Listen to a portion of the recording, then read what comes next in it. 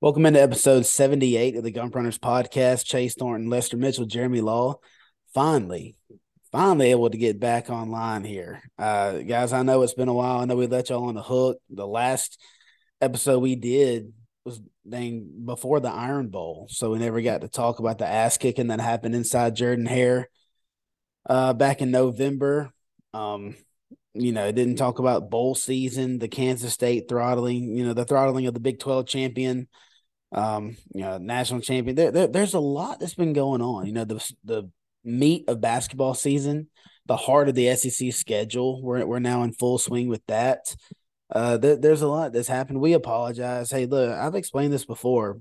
Life happens, and when you're in college, and I would have loved to have thought about doing this while we were in college. That would have been great. We could have given you guys one every day. I mean, we had nothing to do. Your schedule's wide open.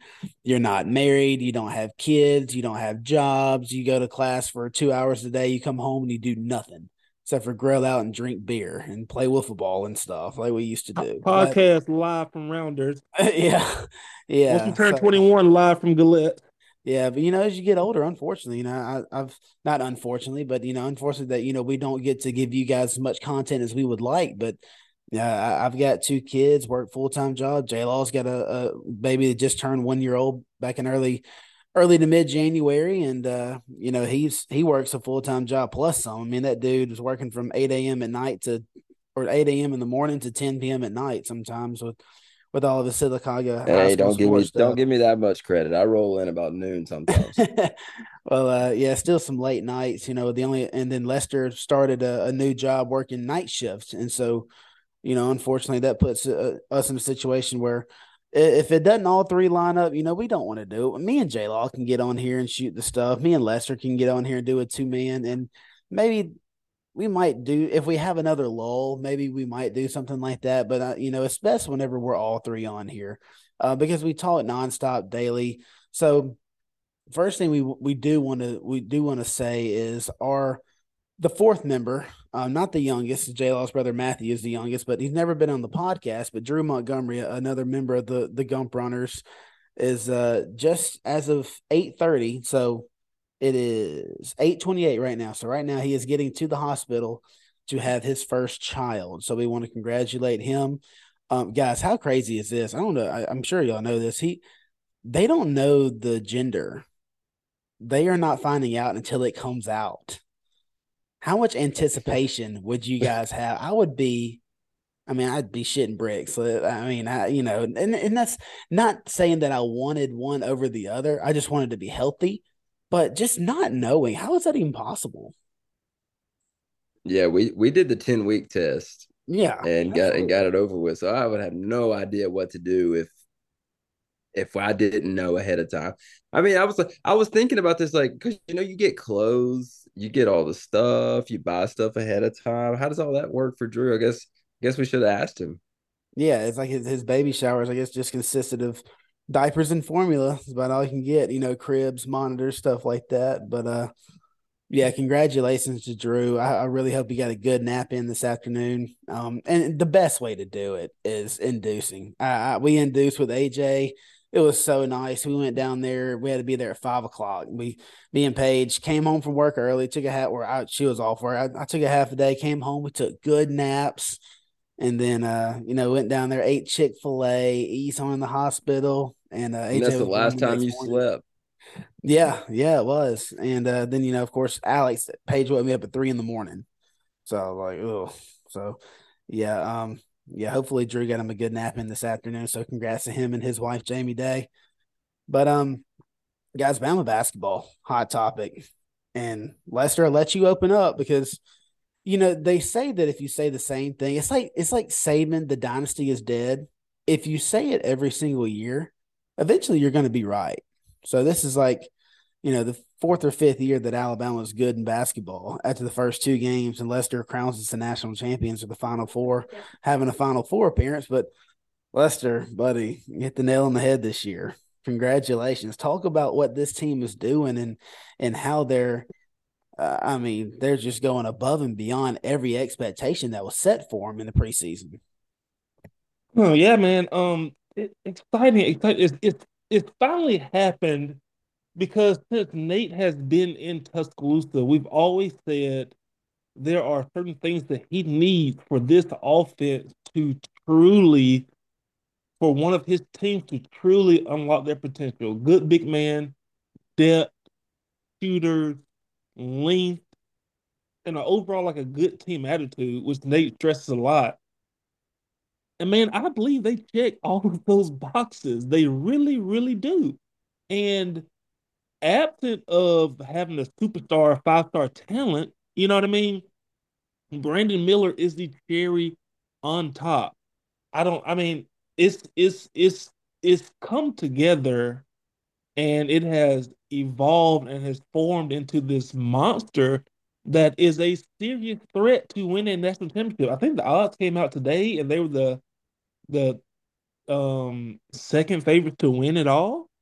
That is so exciting considered where we were from, Gottfried, Anthony Grant, um, Avery Johnson. That it is just bizarre what he has built in a relatively short amount of time. Since Nate has been in Tuscaloosa, all of his teams have been competitive, exciting to watch, first and foremost. And look at where they are now. They are here. They have arrived. And so far, they have conquered pretty much every test that has been thrown at them so far, for sure. Um, I thought the game last night was that's my favorite game to watch all year. It was exciting because Nope. in the past, teams would have folded. Like you could see it coming. Teams would have folded. It would have been a what 10, 12 point loss with certain teams, certain coaches in the past. And this team grew up, they overcame, they outlasted and won. You can't ask for anything better than that. That game last night is so important going forward into the SEC tournament and the NCAA tournament. They are battle tested, they are ready, and it's just been such a pleasure to watch all year long. To me, what sets this team apart from teams, I'll just use an in-state team, a team like Auburn, who after getting their ass handed to them on their home court, longest winning streak in the country, and I guess they just didn't want Alabama to ruin that, so they said let's go ahead and get torched by Texas A&M, get this over with. What sets this team apart, Auburn's 16-4, which is a very very good record. I mean, most teams would kill to have a 16-4 record, but that's on paper. And one thing that once you really break it down is the strength of schedule number. Alabama is number one in the country in strength of schedule. There's like over 300 basketball teams. This isn't like college football where there's 130. And there are a lot of basketball teams that play many different styles. And for you to have the number one strength of schedule in the country says a lot. There's no smokescreen here. This is a legit team that's won 90% of its games against tougher competition than any other team in the nation. I think that's why it's okay to buy into this team by now. It's okay to be skeptical at first, and I always am. I like to see how it plays out.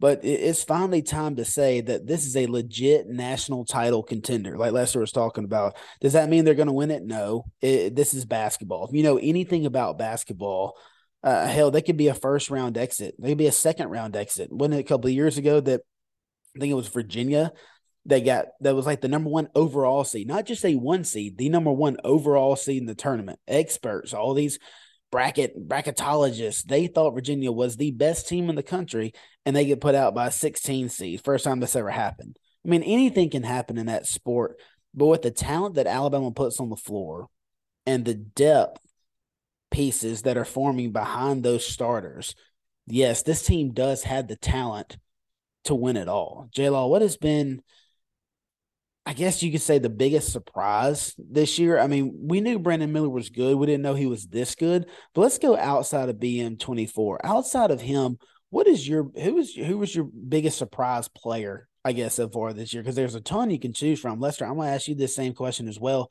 Who is surprising you the most on this Alabama roster? Man, it's got to be Mark Sears, right? I mean, you you just didn't know what you were going to get from him. And he's an in-state guy that goes to Ohio. He's in the portal. You know you need a point guard because of how, JQ, number one, coming off injury. Number two, before injury last year in the tournament, was just super hot and cold, unreliable, would have a good game, then three bad games and couldn't shoot it. So, I mean, Mark Sears has just come in and, man, like in some games where we needed it, he absolutely brought it, plays great defense, heck of a shooter, facilitates like you want your one guy to do. I mean, I've just been really, really impressed with him. And even Nate Oates said that this guy is not as, I mean, they had no idea that he would be as good as he has been for Alabama. I mean, but you look up and down the roster, not to steal Lester's thunder, Noah Clowney, at least before he's missed like 18 threes in a row, projected first round guy, like top 25 pick.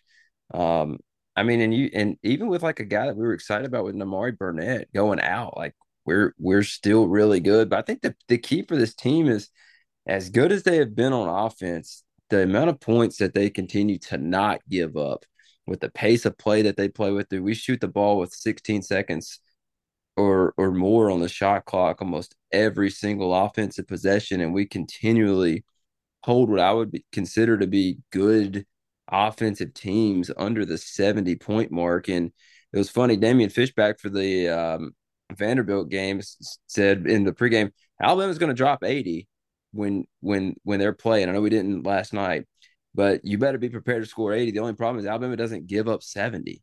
I mean, they give up like what 66 points per game or something like that. A really low number for the pace of play that they play with. So when you add Brandon Miller with some of these key pieces that Alabama's had, some vets, some young guys, some transfers, man, like this team really does feel like the whole package. And I don't want to go full blown Auburn 20, what was that, 2019, where they just were the most obnoxious people in the world because they were good at basketball once. We still are the second winningest all time SEC program.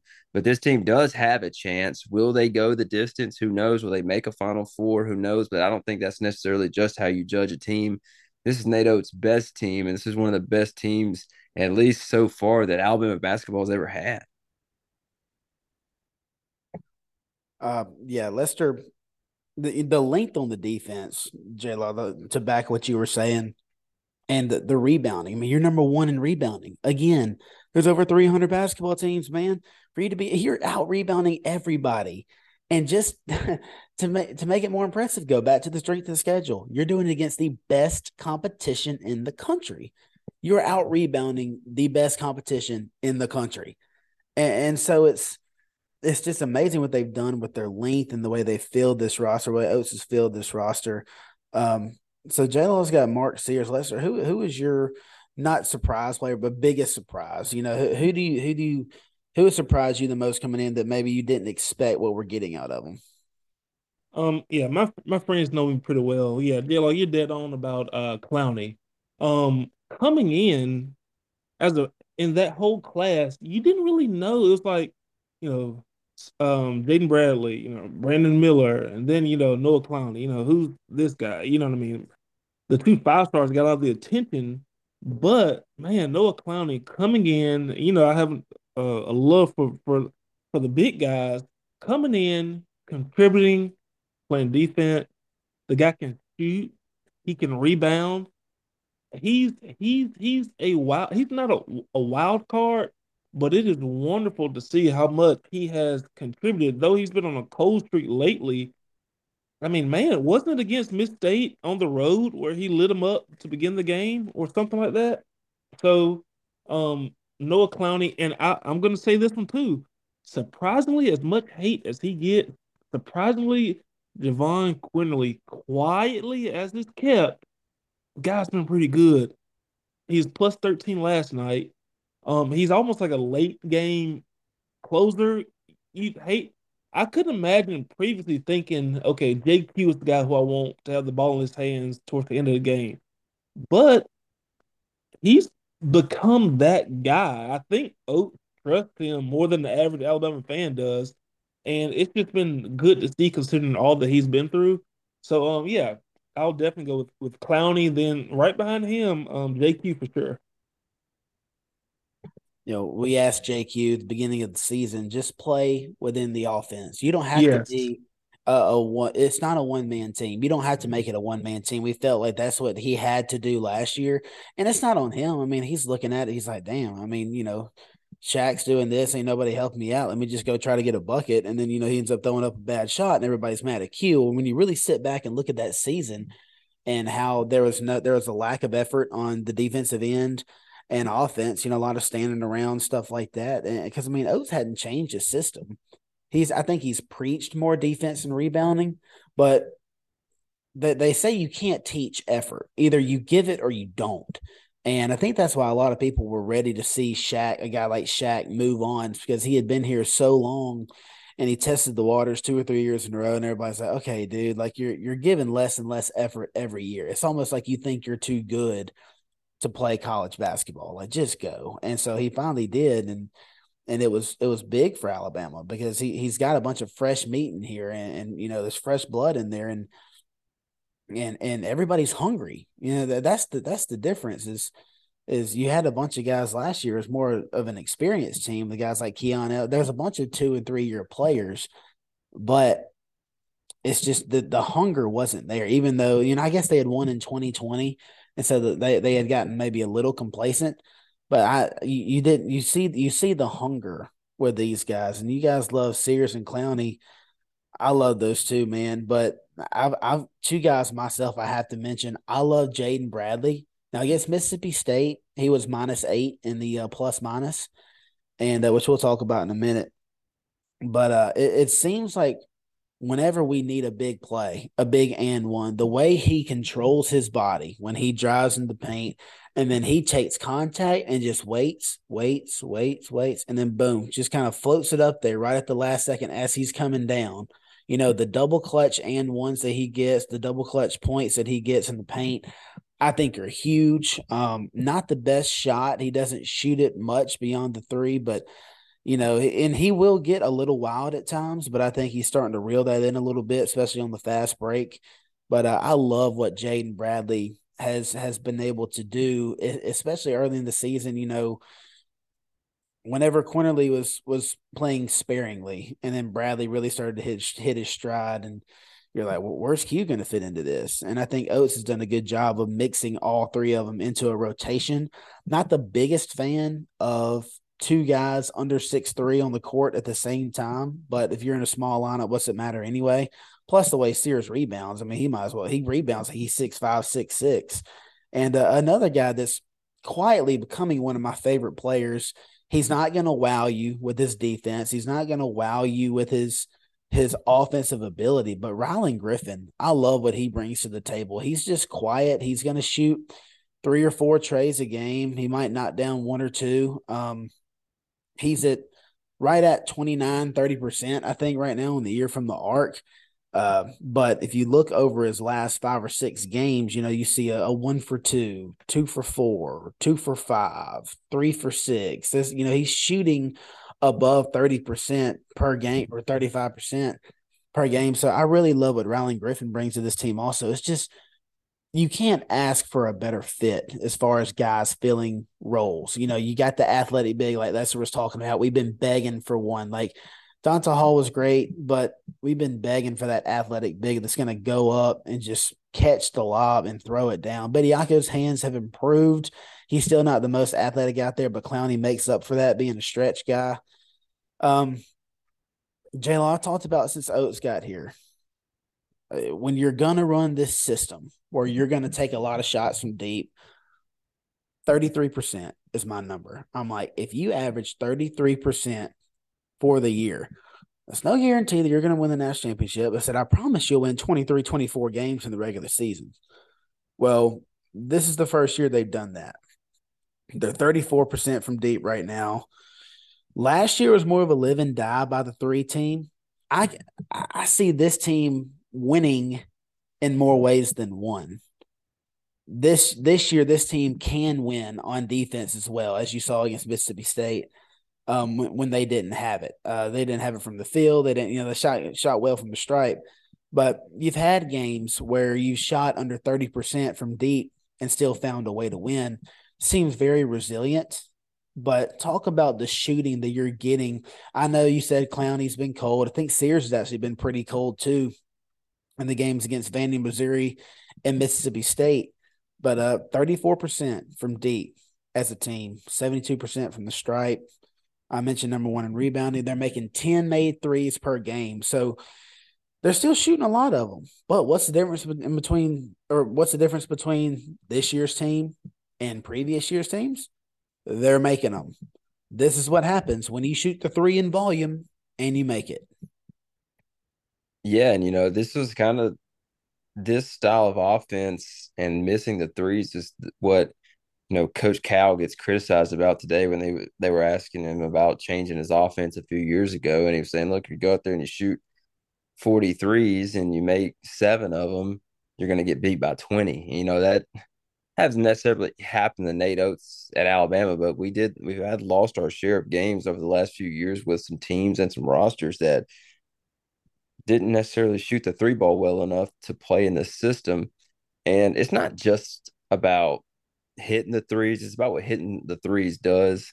I mean, it opens up the floor in the games that we hit threes in. It seems like Charles Bediako and Nick Pringle, guys like that, have better days rebounding. They have better days with putbacks, better days scoring in the paint. Just makes it a little bit easier. And that's just today's basketball. I mean, I'm watching a Sylacauga game on NFHS right now, and they do the same thing. They hit their threes, they're going to beat you by 20. If they don't hit them, it's going to be a nail biter going down the stretch. But if you have enough shooters and you have a deep bench to where, if Mark Sears isn't hitting them, well, here's our next guy. And so, I mean, that's kind of how the game is right now. And Nate Oates has a team and a roster that can knock them down, and pairing that with playing great defense and also making threes allows you to get back on defense and doesn't allow teams out to fast break points. And I think that's why you've seen this Alabama team be as locked down on defense as you've seen them so far this year. I mean, just think about this the other day, too. At Missouri, they didn't shoot the three ball well. No, neither did Missouri. But Alabama had a relatively bad day shooting the three for them. They win by 21 on the road in front of 16,000 people. So, I mean, this team, they kind of have it all. And it's just exciting to think about their potential. You hope it doesn't, go down in flames like UCLA Sweet 16 style. But we should just appreciate it and appreciate, Greg Byrne getting Nate Oates here and the amount of work that he, Petway, and Hodgson do on the recruiting trail to get Brandon Miller, Jaden Bradley, Noah Clowney, JQ, and even Mark Sears type guys on campus to put this product on the floor. Because me and Lester used to talk about it all the time. Like, it wasn't even almost worth going to a Bama game while we were in college because we were going to score 45 and we're going to be grinding out games 50 to 47. This is so Ugly, much more fun, and we ugly. should just appreciate it. Yeah, man. Remember we were so excited for Avery Johnson. Anthony Grant was already there when I got to school. We were so excited for Avery. Good Lord. Yeah. Outside of a couple exciting games, it was tough. But I want to bring up a underrated part about this team so far. Free throws. Alabama does not win last night without hitting their free throws. That is so important when you get down to close games.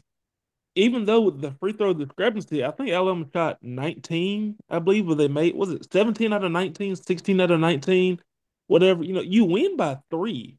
If you shoot 50% from the stripe, that's a L.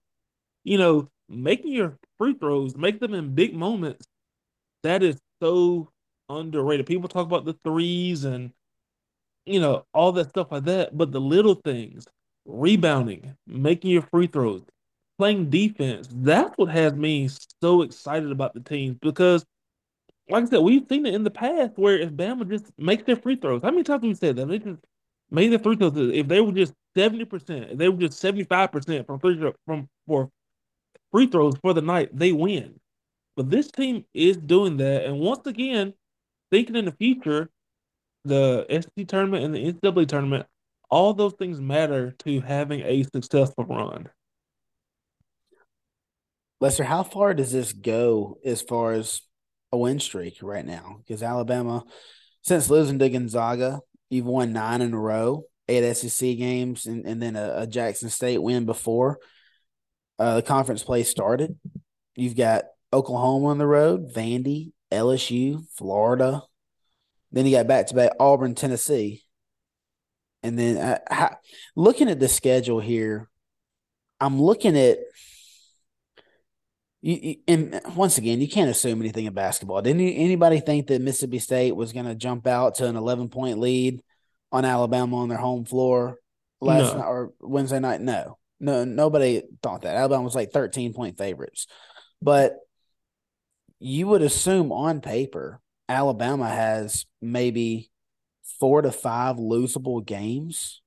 I still think they win 3 or 4 of them. You got to go to Auburn, to Tennessee. If you had to predict, what's Alabama's final record? How many games or how many losses do you think this team can end up with?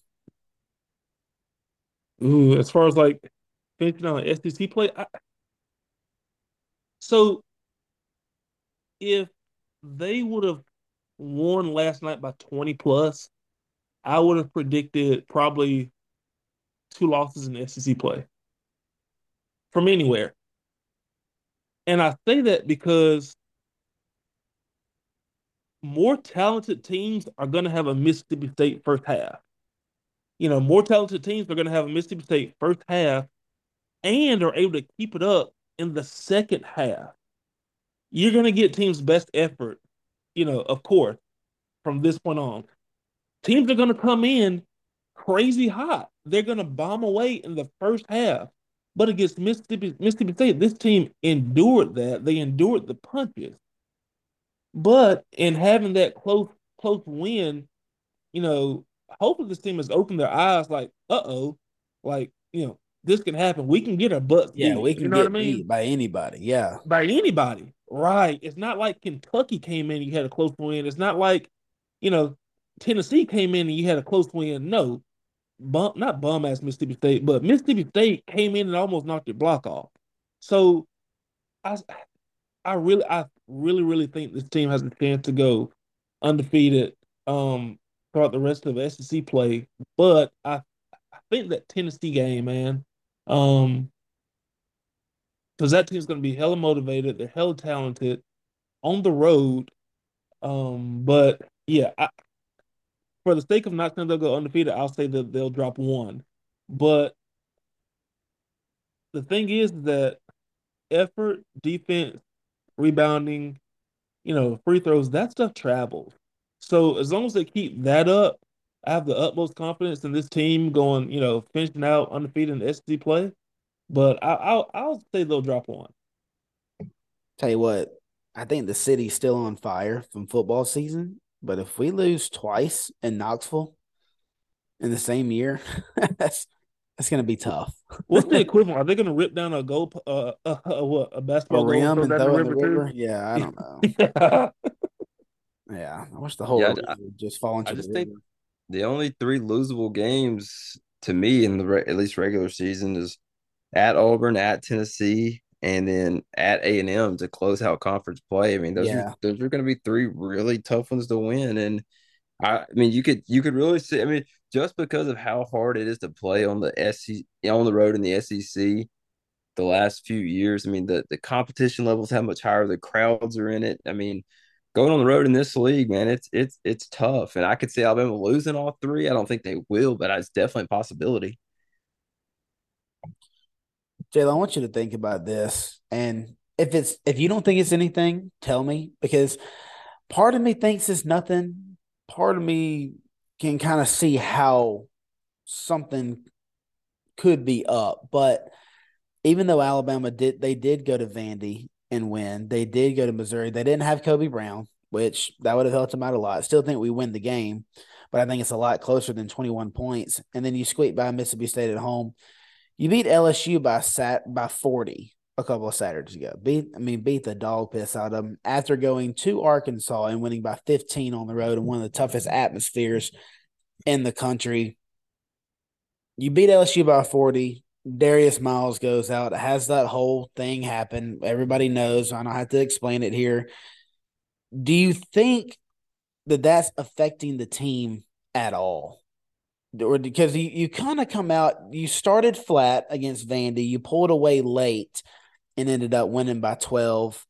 Like you said, you don't shoot it well in Como, and then you come back and play like piss against Mississippi State on your home floor with a great crowd, great Wednesday night crowd, especially for an 8 p.m. tip. Do you think there's something going on here, or am I just overreading it? I just think I remember the year that we went to the Sweet 16 having a mid-season lull when it came to shooting. I remember being down to Missouri. Y'all remember Missouri was beating us by like 20 with Oklahoma like, on the road beat us that year in this Big yeah, 12 right, championship exactly. Saturday. So it Yeah. feels somewhat familiar, but it was we weren't shooting it well, and we didn't have any defensive presence to kind of keep us in games. And so I was actually thinking about this the other day. So good question is that is are these last few games are mid, mid conference play lull where we just don't shoot it well, and other teams are hanging in it that we definitely have more talent than. Well, I'll take it if we're winning those games. Um, so I'm not sure what the Darius Miles situation brings because I've never been in one of those situations. I could definitely see it being a distraction from what we know. No other players were involved in that incident. So I mean for them, I guess their slate's clean, but still a guy that's in your locker room for the last 3 years that you were probably friends with, that was living in your dorm or in your apartment complex, and you spent a lot of time together is behind bars for capital murder charges. I mean, guilty, not yet, innocent until proven guilty, rather. So I don't know. It could be messing with the team a little bit, but I just think it's hard to play as lights out as Alabama played for as many games as they played in a row.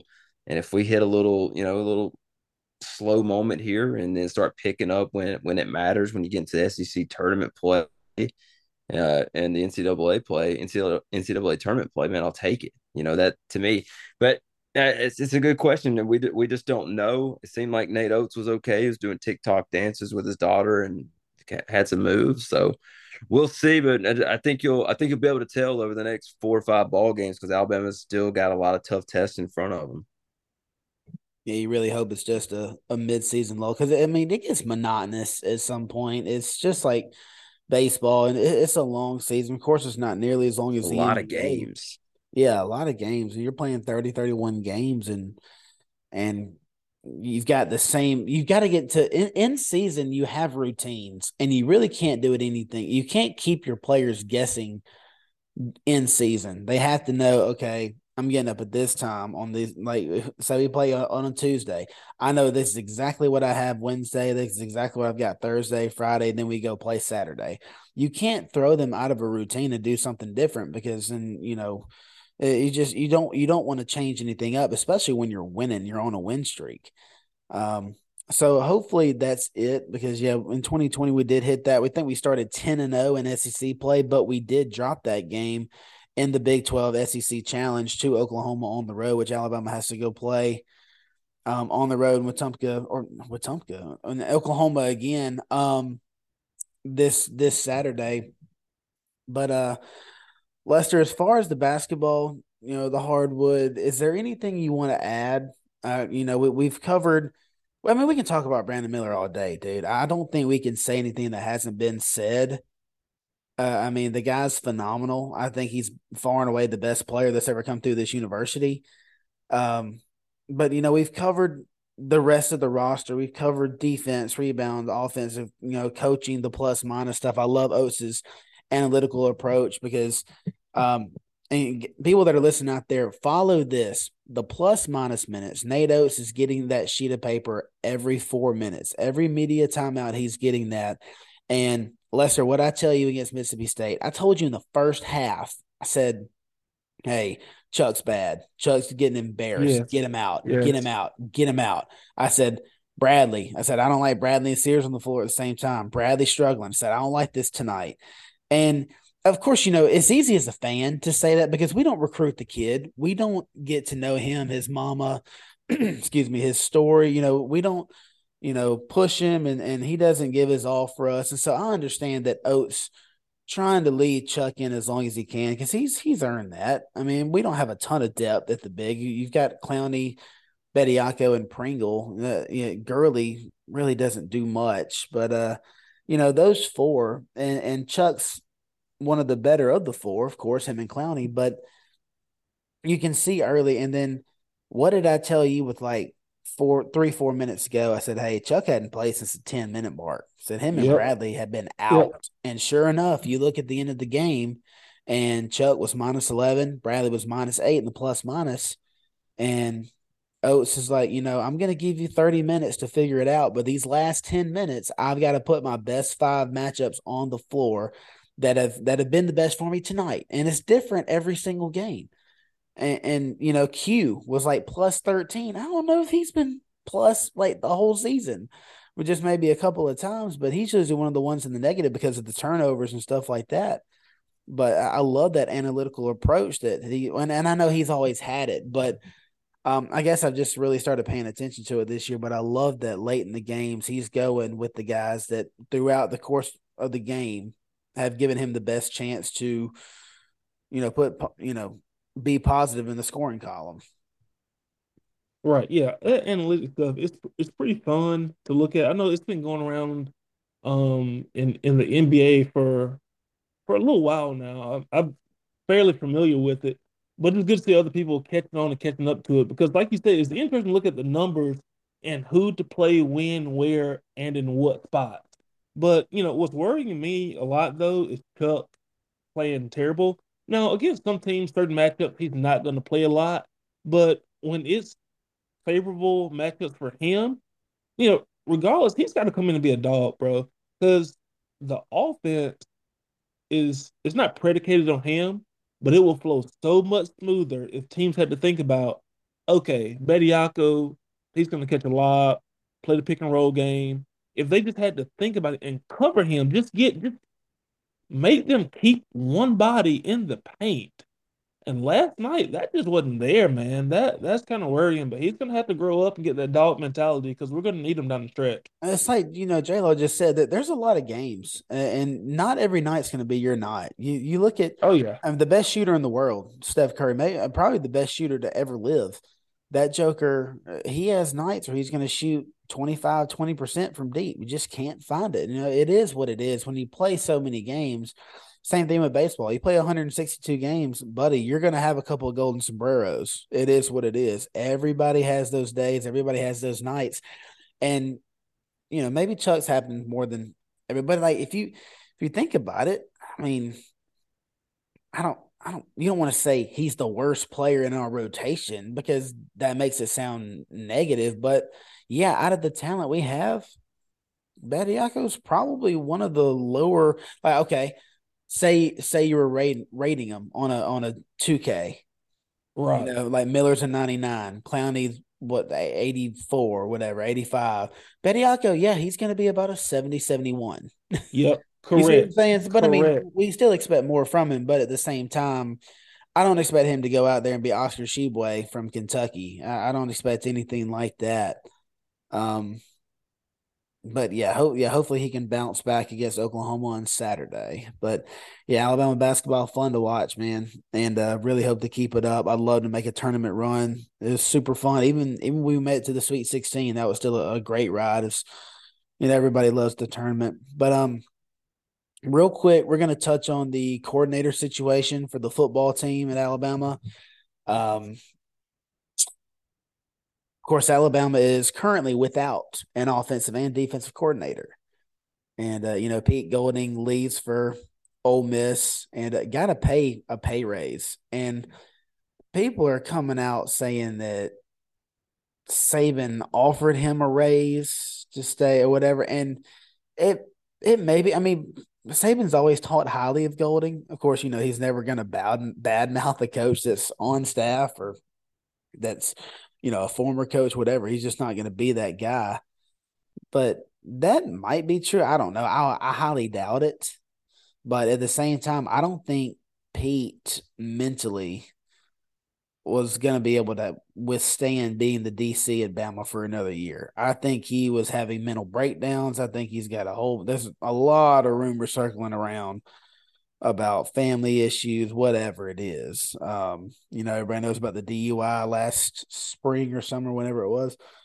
But yeah, and then Bill O'Brien, as expected, was His contract was not renewed. He takes a job with the New England Patriots. So I guess that's Nick Saban's way of firing somebody. Okay, let me get you another job. That way I don't have to come out and put on your resume fired because that's a bad word. You know, as a coach, you don't want that on your resume. You don't want that F word on your resume. So Nick Saban, make sure they get another job first. And then, it's like, oh, sorry, wish you could have stayed. Like, no, Bill O'Brien, get the hell out.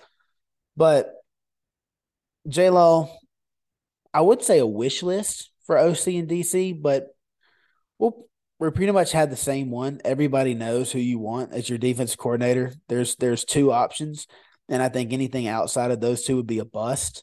But offensively, give me your top two or three guys that you would like. Yeah, I mean, some guy, well, number one, Dabo made a quick move and took my number one. So give him props there for realizing he's got a damn problem and he needs to do something about it. Um, everybody hates Dabo anyway, so that's probably his mentality. Is like, screw it, they're already talking trash about me because I talk about God in my press conference. So I can fire somebody. It's not going to change anybody's mind. I really wanted Garrett Riley. I thought, even though that they sucked it up in the national title game, that his style of offense, his willingness to run the football, spread the defense out and run the football was key for me to really liking him. But man, Jeff Lebby does the same type of stuff. Tom Hermany, power run out of the spread. I mean, I liked Dan Mullen, but they say Chris Lowe says he's not coming. Joe Brady, a lot of people think there's interest there. There's always, it feels like there's so many options at offensive coordinator because of the and quality option because of how the game's set up right now. And there's a lot of people with this background, and it could be somebody we don't know that come out and have a great offense for us. But on defense, man, it's just a little different. Like you look around college football, there aren't a lot of teams playing good defense, and there aren't a lot of teams, competing for national titles because they don't play great defense. And so if you're Alabama, you're thinking there's two, three guys that in mind that if we don't land any of those three, we're probably going to be in the exact same place we are for Pete Golding. Because listen, Pete Golding's not bad. The problem is he's not elite. And there's not that many elite guys out there when you could probably say there's tons of elite guys on the offensive side of the ball. And defense, if you get Pruitt, Schumann, or Leonard from Wisconsin, you think you have an elite guy on offense, man. You could go anywhere. And so they're both critical hires, but I would put a lot more. I think you'll know immediately if you're going to have a really improved defense based off of who they hire there, as opposed to, all right, well, we don't really know this guy on offense that well, but we'll see, because nobody knew who Joe Brady was until Joe Burrow in that 2019 LSU team. So I do think that you can land, that you can bring in an unknown guy that you really like, that interviews well, that shows you his playbook, terminology, et cetera, and you can have confidence in that guy to bring you what you need. But I just don't think that's the case as much on the defensive side of the ball. Yeah, Lester, do you agree with defensively Pruitt or Glenn Schumann? I think, both have been in Alabama system. They know what Nick Saban wants to do. They're both relentless recruiters. You can pay players now, so Pruitt would feel right at home with the McDonald's bags and stuff. But you don't have to cheat at Alabama. You don't have to do that. He went over to Tennessee and found out that it's a hell of a lot harder when you don't have Nick Saban as your boss. And of course, Heupel's getting guys now because he's just paying them because he's able to do that. But they're familiar with what Saban wants to do as a base, and they take that and they make it way better. And I don't think that's something that Pete Golding never really understood. He can never really figure out. That seemed like they were never on the same page. Um, Lester, is that what you're thinking for the defensive side of the ball? Yeah, I am. A part of me want kind of kind of want somebody not new or innovative, but maybe someone who kind of has their own system. Not that there's anything wrong with Nick's, but That's not gonna happen. yeah, that's not going to happen. Yeah. But I think for the defensive position, if it's Nick Saban's system that you're running, what Pruitt brings is not scheme, it's not anything necessarily, you know, exotic or X, Y, and Z. What he brings is intensity. You know what I mean? The defense lacks intensity lacks that dog mentality. I mean, how many times have what J Law said, Pete Golding, his frat boy, whole get up. I just want to drink beers and kick it with the boys. You know what I mean? Pruitt ain't putting up with that shit. You know what I'm saying? Like Pruitt, what he's gonna do if he's allowed to come is he's just gonna bring intensity. This defense needs a complete change in mindset. If the scheme is right, if the scheme is good, the difference in coordinators is intensity and the intangibles that they bring to the table. He didn't bring any intangibles with him. He didn't. And he didn't develop any while he was here.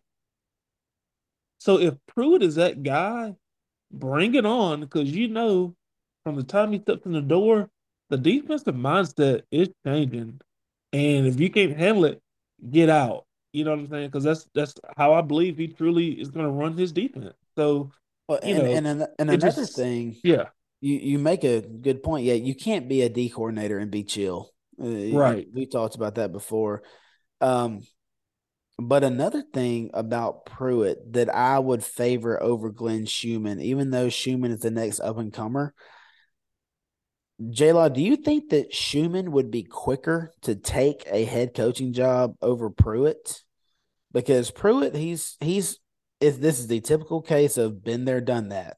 Look, I was not ready to leave Mama Bird. Like I was not ready to leave the nest. I needed to develop a little bit more. I went out. I tried to cheat. I got caught. Hopefully you don't get hit with the show calls.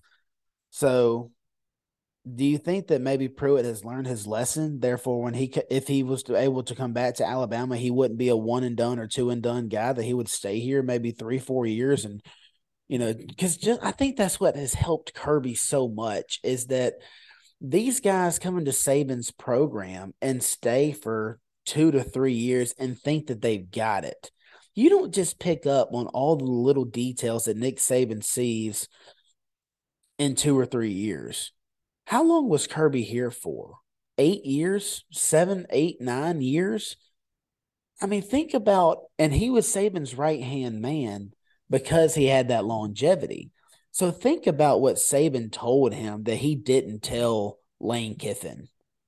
You understand what I'm saying? That he would Yeah, never tell absolutely. Tosh Lapoy or Pete Golding or even Jeremy Pruitt. And so that's what has made Kirby so successful. Everything he does, Kirby copies and is so detail oriented. The dude is damn stretching, just stretching his new hip out on the turf in the Superdome before the Kansas State game. The next day, Kirby has made sure that he is filmed stretching with his team. Dude looks right at the camera. He knows exactly what he's doing. And yeah, at Alabama fans, it's easy to hate him. It really is. But thing is, we created that monster. I mean, without Nick Saban, that guy's nothing. He's just an intense coach with no natties. I mean, but he stayed there, and so maybe do you think, J Lo, that if Pruitt was to come back, that he would be a little bit more patient with his next job? Yeah, I do think that's probably one of your keys for Nick is, not only did Jeremy Pruitt just didn't go out and he went out and got beat a lot. And when Kiffin was at USC, man, they were on sanctions. It was tough for him. He's still fielded, while he was there, a lot of the time a highly competitive team. And I don't think the situation worked out for him. Sarkisian was another guy, he just had a drinking problem. Like they were a competitive team. They were good. Steve Sarkisian was a good coach then. He's, probably not as good now as he was then as far as a head coach, but those types of guys tasted success. And I think when Jeremy Pruitt left, he never really got a taste of success. He kind of flopped. It's And like it might downhill, just set, yes, yeah, snowball. absolutely. He didn't, nothing good happened for him. Like Mike Loxley's winning at Maryland for Maryland standards. I mean, if you think about that, but for Pruitt, he went there and nothing good happened for him. And maybe he sits back and says, you know what, maybe $2 million a year to be the DC at Alabama is what I need to be doing. Nope, the pressure is off. The running the full fledged program stuff is off. You can focus on coaching the defense and being a legend at Alabama, at a school that he loves. Think about that, guys. He did an interview after he was fired by Tennessee and said, "Make no mistake about it, I'm an Alabama guy." I mean, I think it was going into the Alabama Tennessee game this year. I mean, he said, "I'm an Alabama guy." He wants to be in Tuscaloosa, and I think that he could really make a push to really help Saban kind of finish his last 4 to 5 years out at Alabama with two, if not three, national titles just by having a legitimate defensive coordinator. Because, man, you could even make the case that both games that we lost this year that kept us out of the college football playoff. I know we scratched our head and we were mad about Bill O'Brien a lot this year, but Alabama's offense still never left the field in the fourth quarter trailing. For the Right. talent that you had on the defensive side of the ball, that's Yep. inexcusable. Correct. Our offense never left the field in the fourth quarter with a deficit. Bryce Young and Bill O'Brien either tied the game up or took the lead every time they had the ball in the fourth quarter, and we lost 2 games. I mean, that's to me, that's just not acceptable for this Alabama defense, and it wasn't for Nick. And good job for Pete Golden going out and getting a raise and going to Ole Miss, where he probably has to work half the hours and spend time with his family, and he can drink out however much he wants to and act like an idiot in his neighborhood like he does in Tuscaloosa. Um, that's fine, but that's not the standard at Alabama, and that's kind of why I'm saying like the deal with the offense is I know Bill wasn't great, and we probably hated on him a little too much. Lester might think we didn't hate on him enough. But if you have a good defensive coordinator, your offense isn't going to have it every single week. But your defense, man, defense travels. Defense is kind of what sets the tempo. And if Saban comes out and hires a guy on offense that can get it done, regardless of name, I'm good with it. But there's only a few names in college football that that are proven guys that can go out and get stops consistently. And all three of those guys, I think, are on Alabama's radar. But I hope it's Jeremy Pruitt. And I think Jeremy Pruitt would be here to stay for a while. And I think Glenn Schumann, after one more good year at Georgia, Mm-hmm. is the next Dan Lanning. He's popping off and he's going to get a Power Five job because he's coached with Nick, he's coached with Kirby. And that could be an SEC job, ACC job, whatever. It doesn't matter. I think he is going to be one of the next wave of young coordinators that instantly become a Power Five head coach without having to do any G5 work. You You know said that something. that that Go ahead, Lester.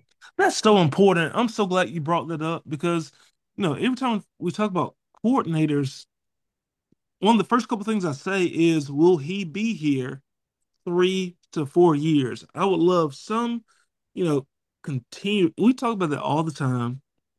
Chase says all the time, when is somebody going to come and poach some of Dabo's guys? When are they going to come and poach some of Kirby's coordinators? You know what I mean? I feel like we go through that at Alabama way too much. And I feel like, despite the show calls or whatever with Pruitt, I think he'll stay. You know what I mean? Um, I think he'll be here for at least 4 years, which is all I want. Just 4 years. I just hate having to go through this process Mm-hmm. every For three two, years, yeah. 2 or 3. Because you know what? When you find something that works, you want to keep it. If Pruitt and his defense work, you want to keep him. If the next guy, the next OC works, you want to keep him. That only makes that person better, and it makes Alabama better. You know what I mean? So Lester, is it almost like Saban was just keeping going around just so he didn't have to hire anybody else? And it's like, maybe this guy can catch on. Maybe it'll click because, the defense is never great under Golding. And it's not like never, he had no. one bad year. It was consistently bad. So, and obviously nobody wanted him to lead their program. So do you think Saban was like, hey, look, this guy's a pretty okay recruiter. Maybe it'll just click. Let me just, let him just keep him on staff. Yeah, the Golding hire was thinking back on it. It was weird. Maybe they even thought, younger mind, young blood, somebody new, would Yeah. help. He hired Pete Golding Yeah. because Bo Davis said he was the next genius in college football. That's Yeah, that's a real story. Like he's a recommendation from Bo Davis because they worked at UTSA together. that's bizarre. But I mean, UTSA. J Law says something else that's interesting that Pruitt comes in, he finishes out Saban's career. If he does that, J Law, are you okay with giving him the keys? No? No.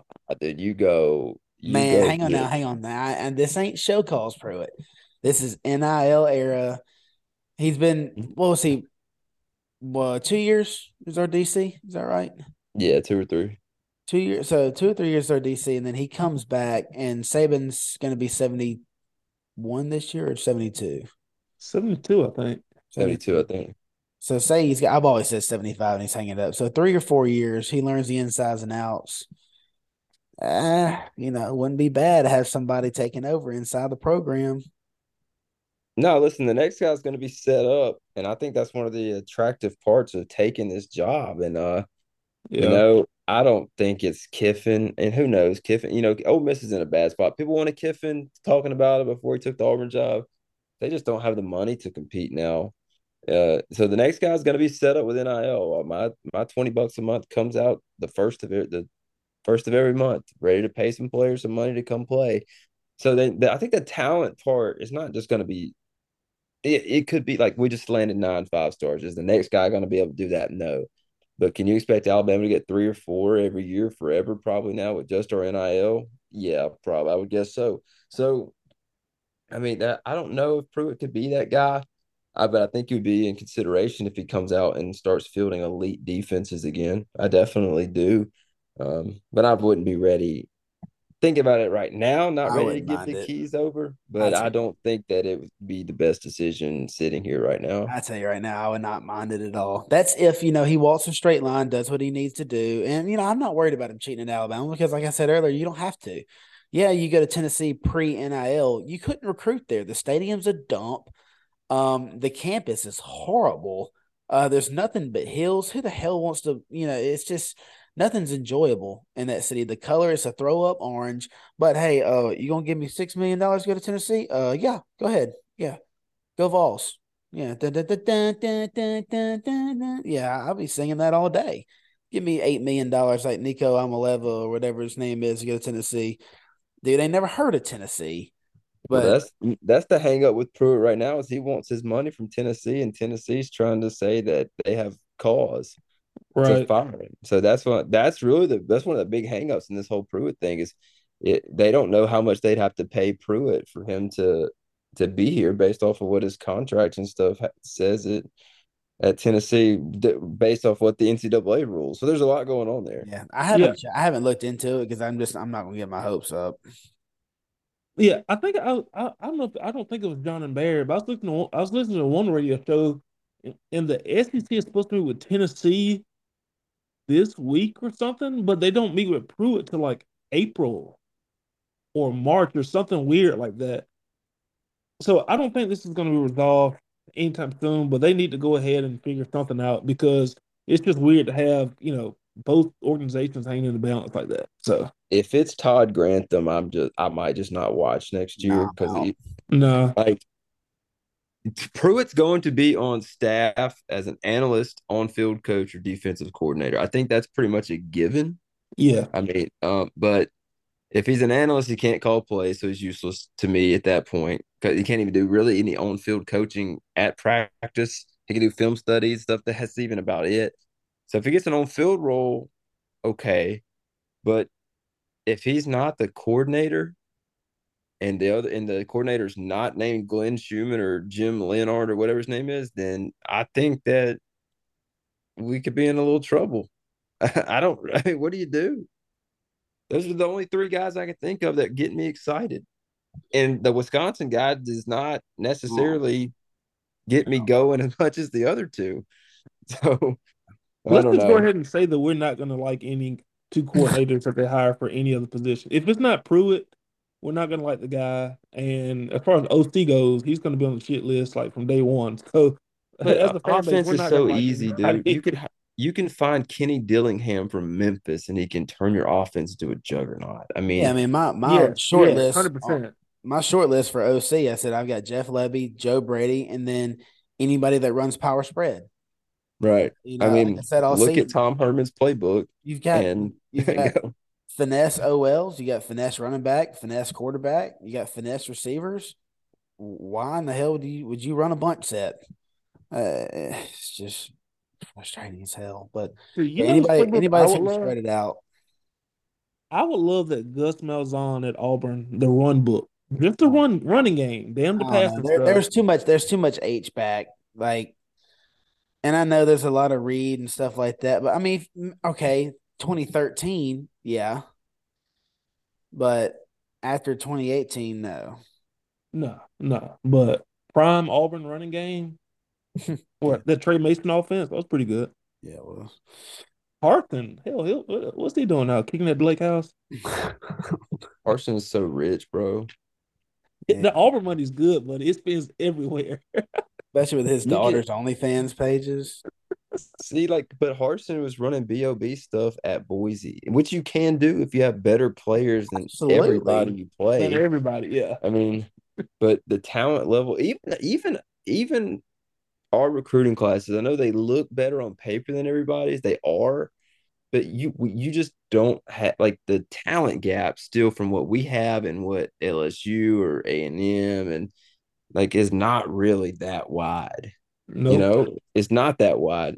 It is when we if we were to play Kansas or Baylor, but or TCU, but when you're playing in our conference, it's not that wide. So I mean, you can't do what we just did, and I'm not even really okay with going to what Georgia's going to now because as soon as Monken leaves and their 27-year-old quarterback goes to the NFL and somebody's got to learn all that crap and all the switching and checking, they're in so much trouble. I mean, Yeah, it's Carson Beck. Ugh. that guy's trash. Ugh.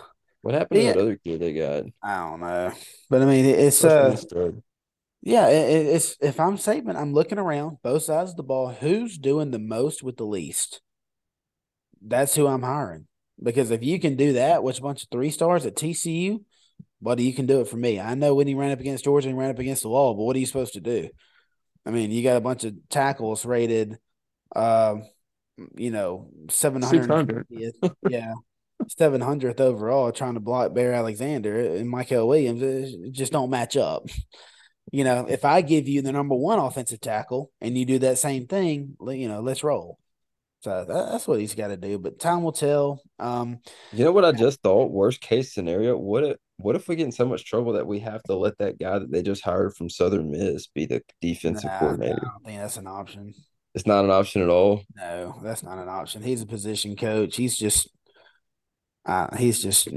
He's inside linebackers. It'd be a Gillette, trust me. And I guess we still got to hire a safeties coach too. Yeah, Unless I mean that's what I'm saying. We That's still what got a Pruitt might safeties do. coach, which is what I'm thinking. Like, okay, Pruitt, like if he can't be the DC or they don't sign off on something, maybe he can slide into just being a safeties coach. Who knows what it's going to be? I think if they hire Pruitt as an on-field guy, it's definitely DC though. See, I don't see the difference between just being the safeties coach and the DC. yeah, If that's. you I can mean, hire him, just on hire field's him. on field. Yeah, That's what it is. people kept throwing that But around, but yeah, yeah, guys, I would love to say we'll talk to you next week, but you just never know. So we're gonna bounce out of here. We don't like going over. We like staying around the hour. Give you some good basketball talks. Our coordinator wish list, and whenever something breaks, we'll let you know. Hopefully, we get on here within the next couple of weeks and talk some more basketball. It just depends on how the schedules line up. Maybe we can get Evan Wright or Landon Beeman, two of our basketball nuts on here, and they can really break it down for us. Landon can tell us how many boogers Brandon Miller picked this week, because that dude knows every stat that's ever been recorded. And that dude can tell you how many hairs are on somebody's head. It's insane.